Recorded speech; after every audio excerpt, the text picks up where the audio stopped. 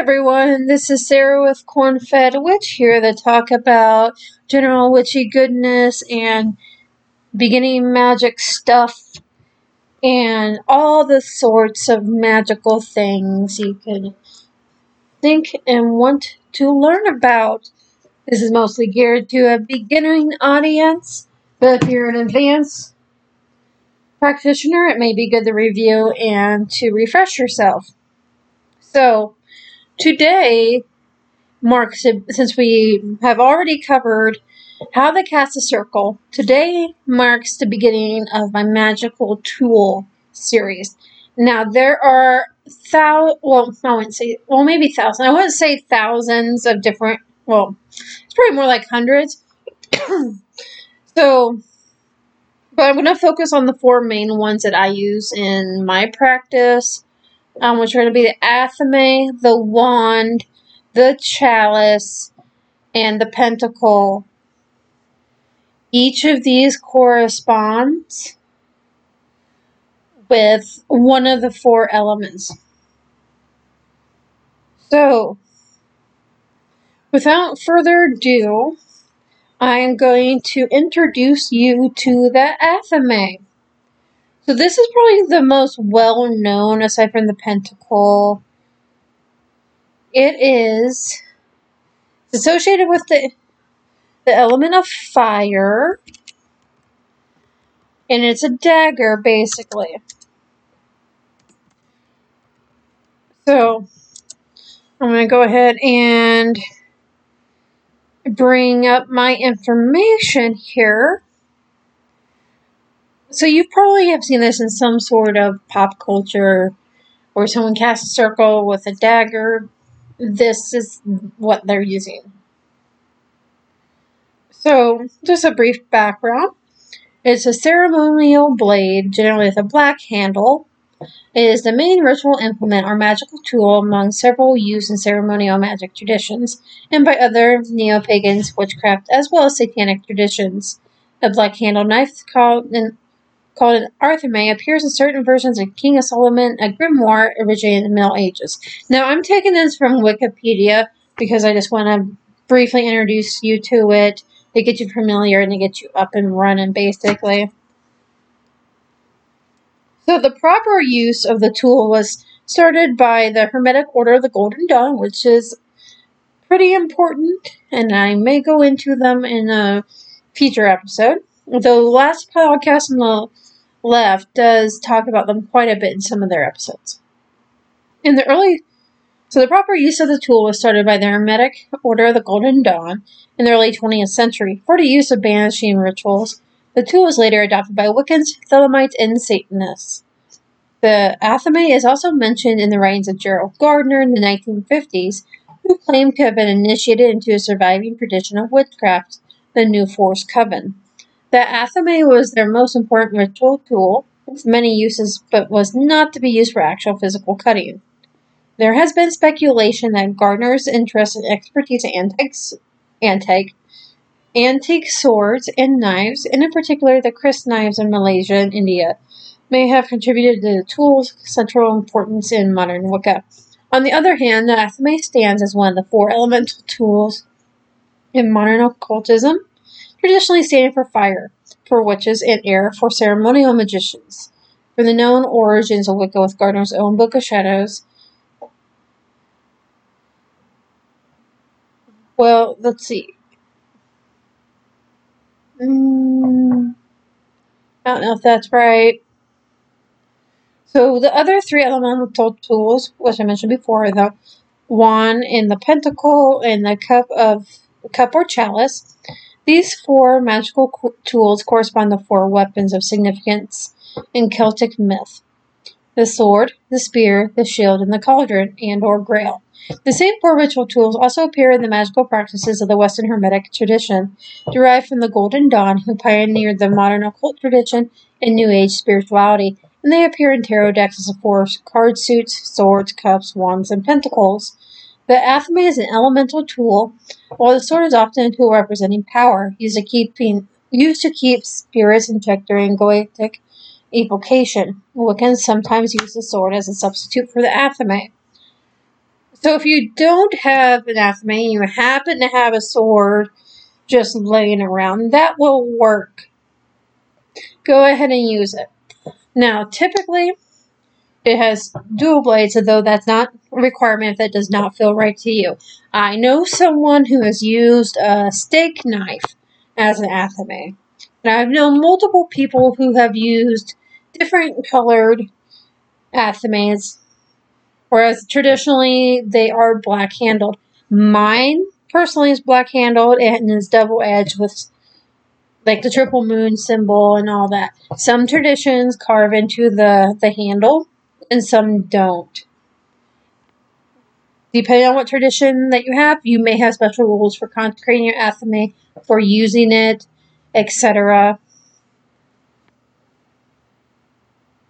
So let's read on here.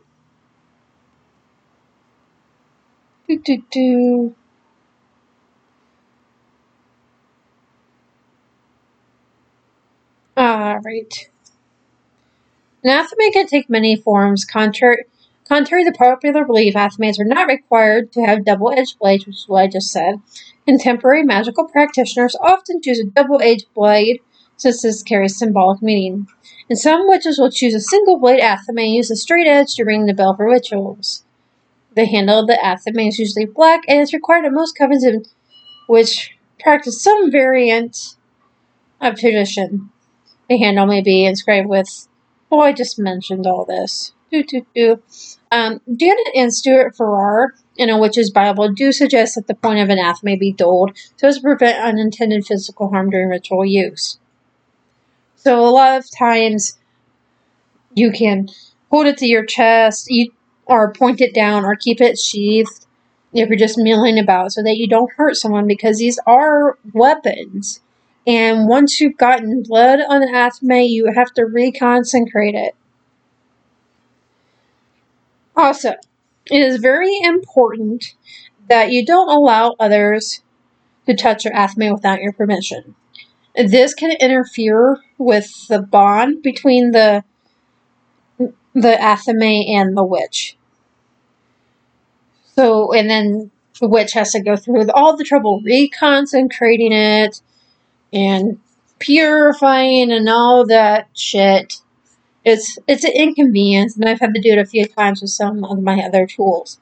I really haven't had my Athame for very long. It took me a long time to get it.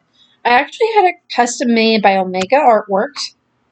They do fantastic work. They're kind of pricey, but they're amazing. It's worth the price that I paid for this. So it took them about 6 months to get to my Athame to make it, and then it took me about 6 months or so. Well, not quite 6 months. Probably more about 4 or 5 on making payments to pay it off. But they're great, and they're worth it if you want to go into wanting to get your own Athame custom made.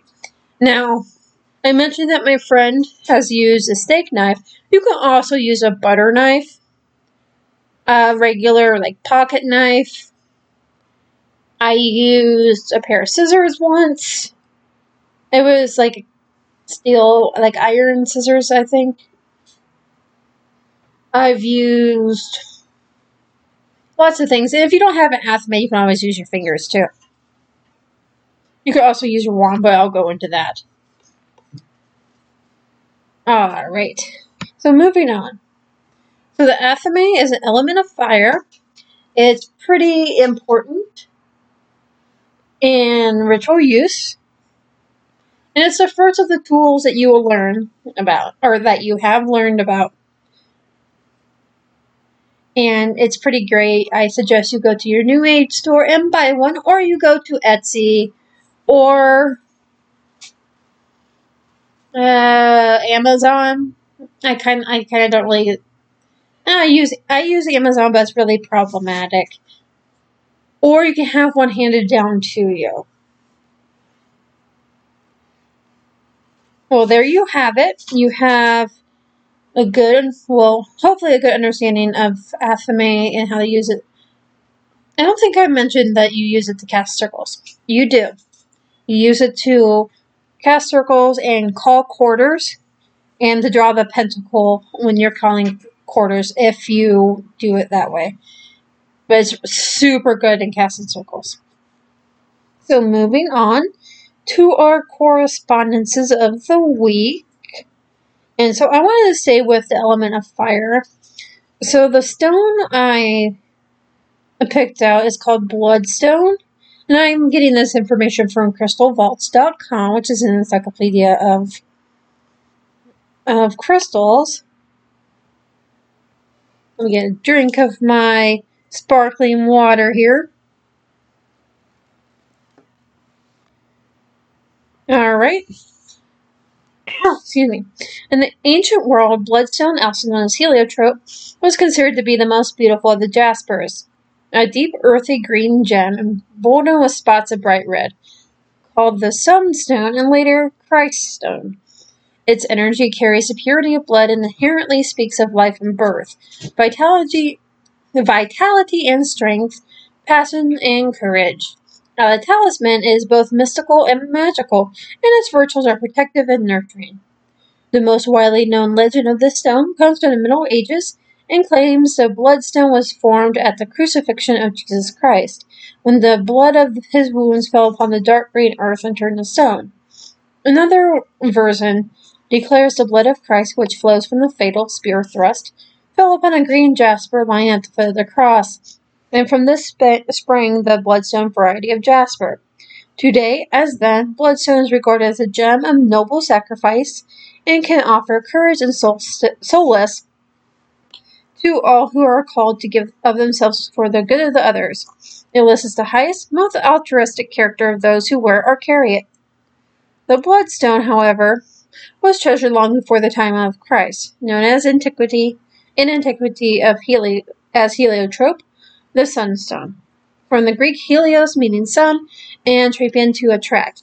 Heliotrope signifying sun turning, and legends were attributed to the stone for the belief that when placed in the rays of the setting sun or immersed in water, it turned the reflection of the sun to blood red. It's used for healing, and its connection to blood and detoxification of the organs dates back 5,000 years in Mesopotamia. In many cultures, heliotrope was dipped in cold water and placed on the body to aid circulation and transfer the power of the sun to prevent injury or disease, stop the flow of blood, or cure any wound.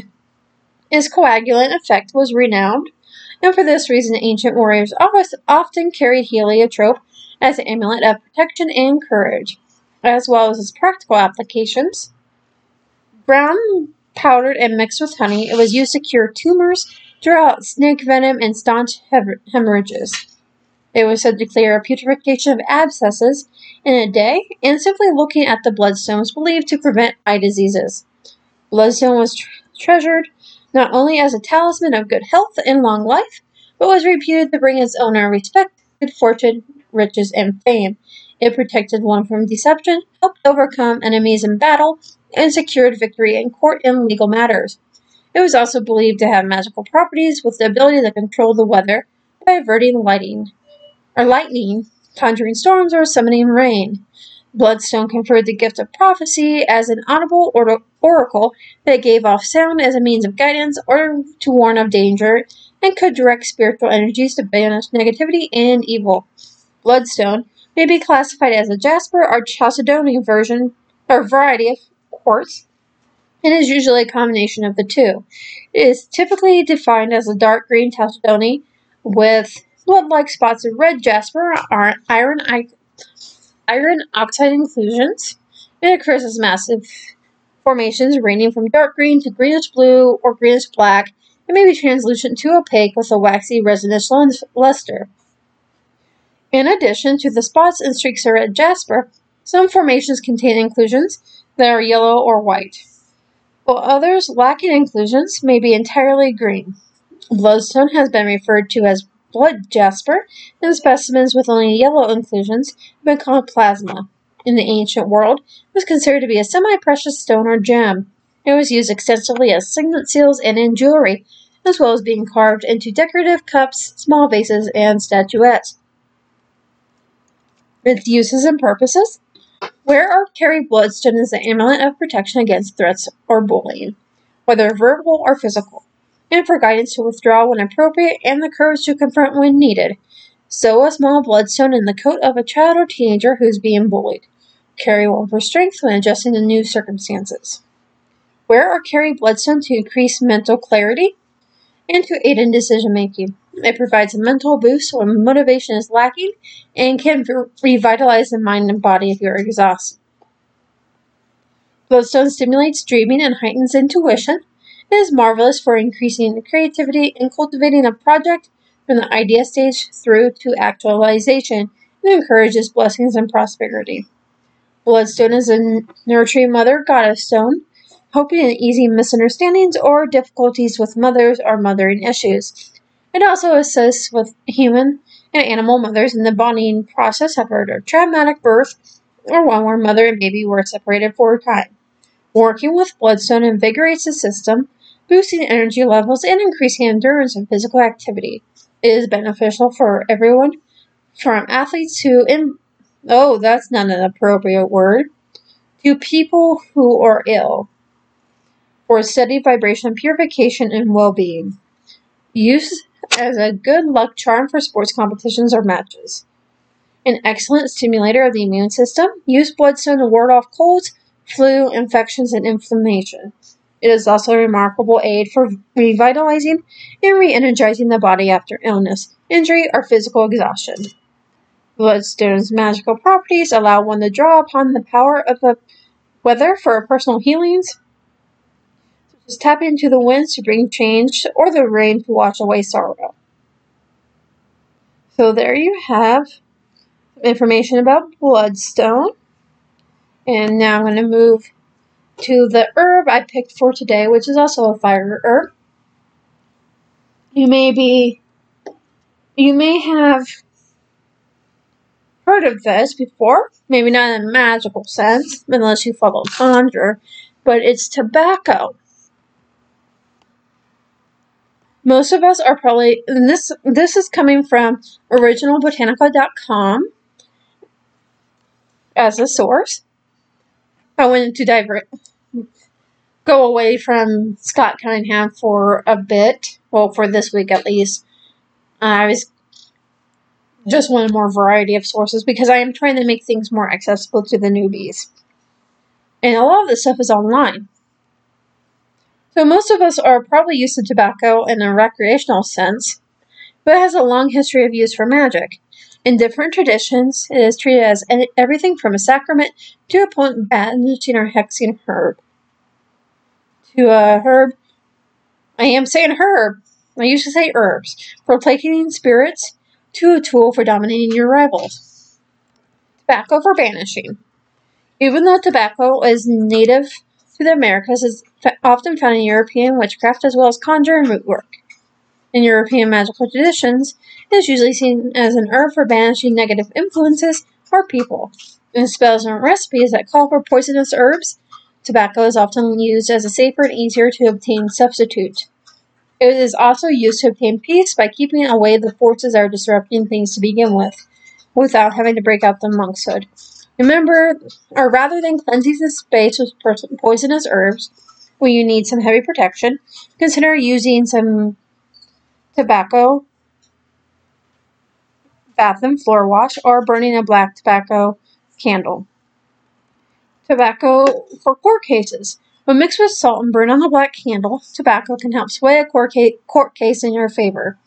You can also anoint a black candle with a mixture of salt and tobacco oil instead. You can also combine sugar, chewing gum, and tobacco. Put the mixture in a red mojo bag, recite the 37th psalm over it, and carry it with you when you go to court. For luck, dab on some tobacco cologne before entering the courthouse. If you have a case dismissed, mix together mustard and poppy seeds and a bit of tobacco. Keep some of this in your pockets when you go to court, and it will help confuse the prosecution. Oh, this is to have a case dismissed. Tobacco for spirits. Many spirits love the smoke of tobacco. To summon a spirit dwelling in a place and cause it to manifest, burn some tobacco on charcoal or tobacco incense. Present the smoke as an offering, and spirits will arrive to claim it. To placate a spirit or ask for its help, offer high-quality cigars and liquor. Everyone loves that. Some deities also enjoy receiving cigars and good quality liquor.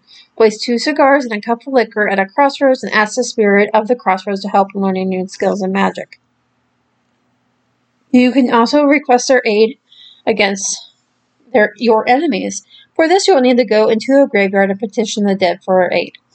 Flip a black candle by turning it over and digging out the wick from the bottom with a knife. Then lighting the bottom wick. Burn this candle over a photo of your foe or their name written on a piece of paper. Around this, burn tobacco, incense, and powdered sulfur. Tobacco for domination. Adding tobacco to any herb mixture for control or domination will amplify its effects. Though it is used as an herb for banishing, it is equally good at attracting or compelling when used with the proper intent.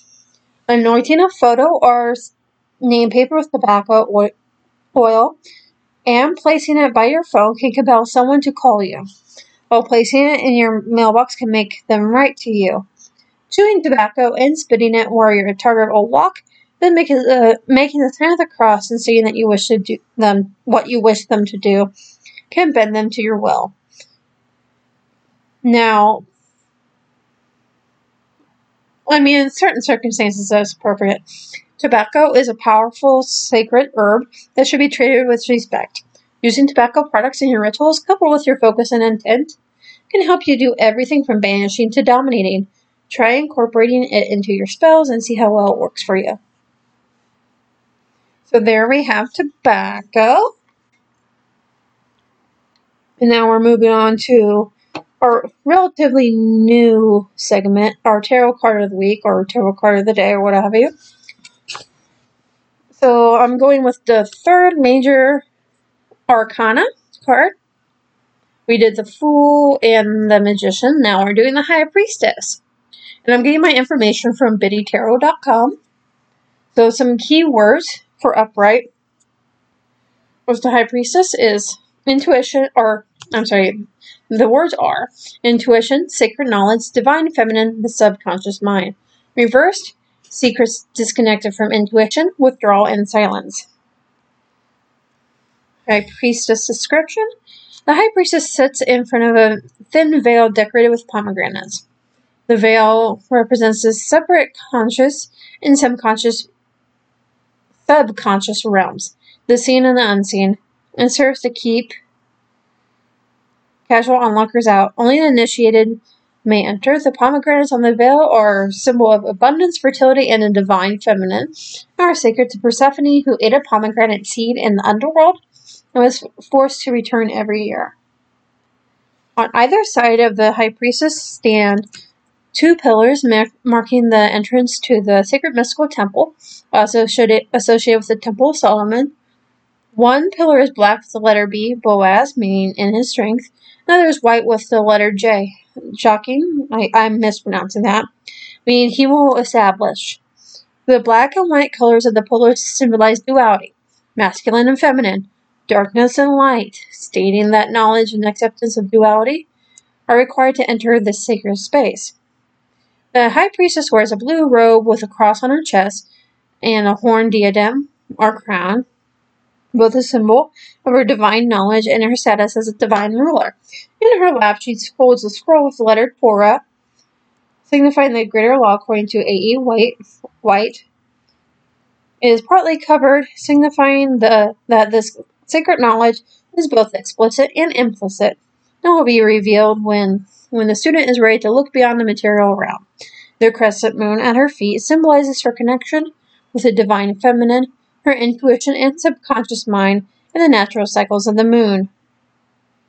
And the reverse, which I don't read, the keywords for that situation for reverse High Priestess are secrets, disconnected from intuition, withdrawal, and silence.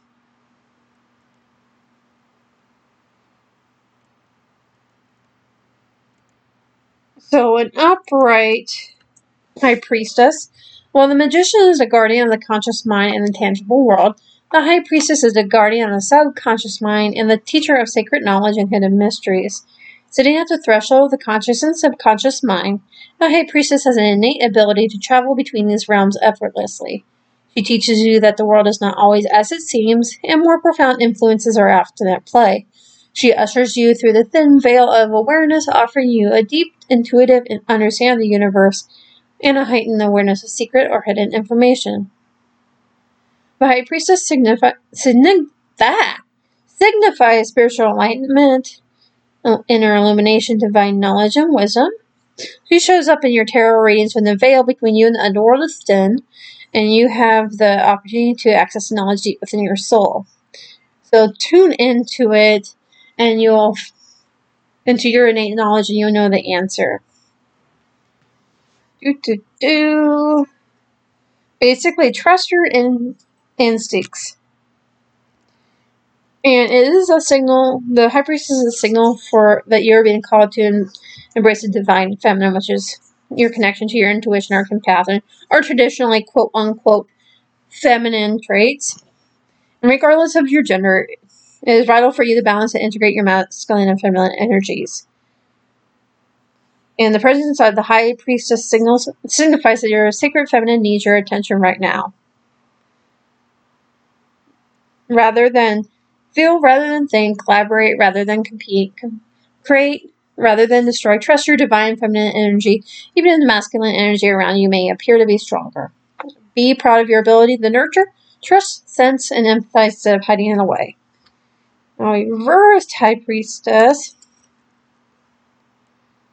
is basically telling you to be still and direct your attention inward to listen to your innate knowledge. You may be swayed by other people's opinions or swept up in their drama when you need to focus on yourself. Trust yourself and have faith in the universe that everything will be okay. Think of the High Priestess as a calm center inside of you that is untouched by your external world, and trust that she is always there when you need her.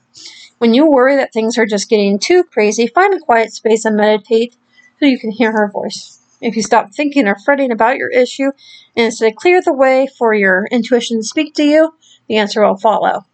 And finally, the secretive nature of the High Priestess may suggest gossip and hidden agendas. Others may be keeping information from you or talking about you behind your back and sharing mistruths. Rather than making assumptions or diving into the depths of paranoia, have an open and honest conversation to surface and address these secrets.